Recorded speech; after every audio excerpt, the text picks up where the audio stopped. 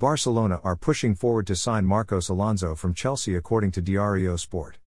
Both clubs are in contact and Barcelona are looking forward to capturing the talented defender for less than €10 million.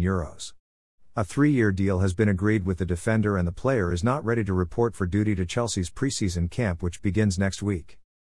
Reports had it that the Spaniard will likely be the third signing for Barcelona this season after the arrival of his teammate Andreas Christensen and Franck Kessié from AC Milan. Barcelona also want to sign his clubmate Cesar Azpilicueta, but the move is experiencing a little difficulty as the Blues are not likely to sell their captain.